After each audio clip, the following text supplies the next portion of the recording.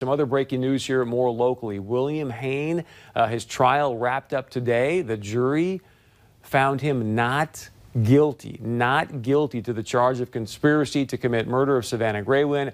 We actually have Mr. Hayne's initial reaction to the jury's verdict.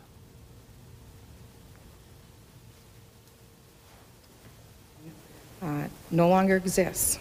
And the people who did this to her, although one is serving a life sentence and one has pled guilty to some other things, how do you ever vindicate that? How do you ever make right something that's that wrong? There's just simply no way. So I think even when you walk out of a case like this and there's a conviction, it's always kind of bittersweet because you can never bring that person back. There's no way to ever fully make right the wrong that's been done there.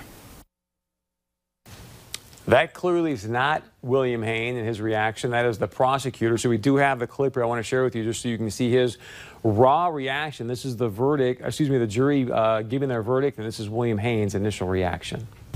We, the jury, duly impaneled and sworn in the above entitled action, do find the defendant, William Henry Hayne, not guilty of the crime of conspiracy to commit murder. Dated at Fargo, North Dakota, this 20th day of September 2018, John Wilkinson, jury leader. Court is very grateful.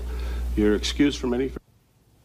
Incredible to watch that just organic reaction to that verdict. Now, Hayne is not walking free by any stretch of the imagination. He's already pleaded guilty to kidnapping, carries a charge of 20 years. He also has pleaded guilty to lying to police, which carries a 1-year sentence. We'll obviously see just how much time William Hayne will be spending behind bars for that just heartbreaking and horrific crime. All right, please.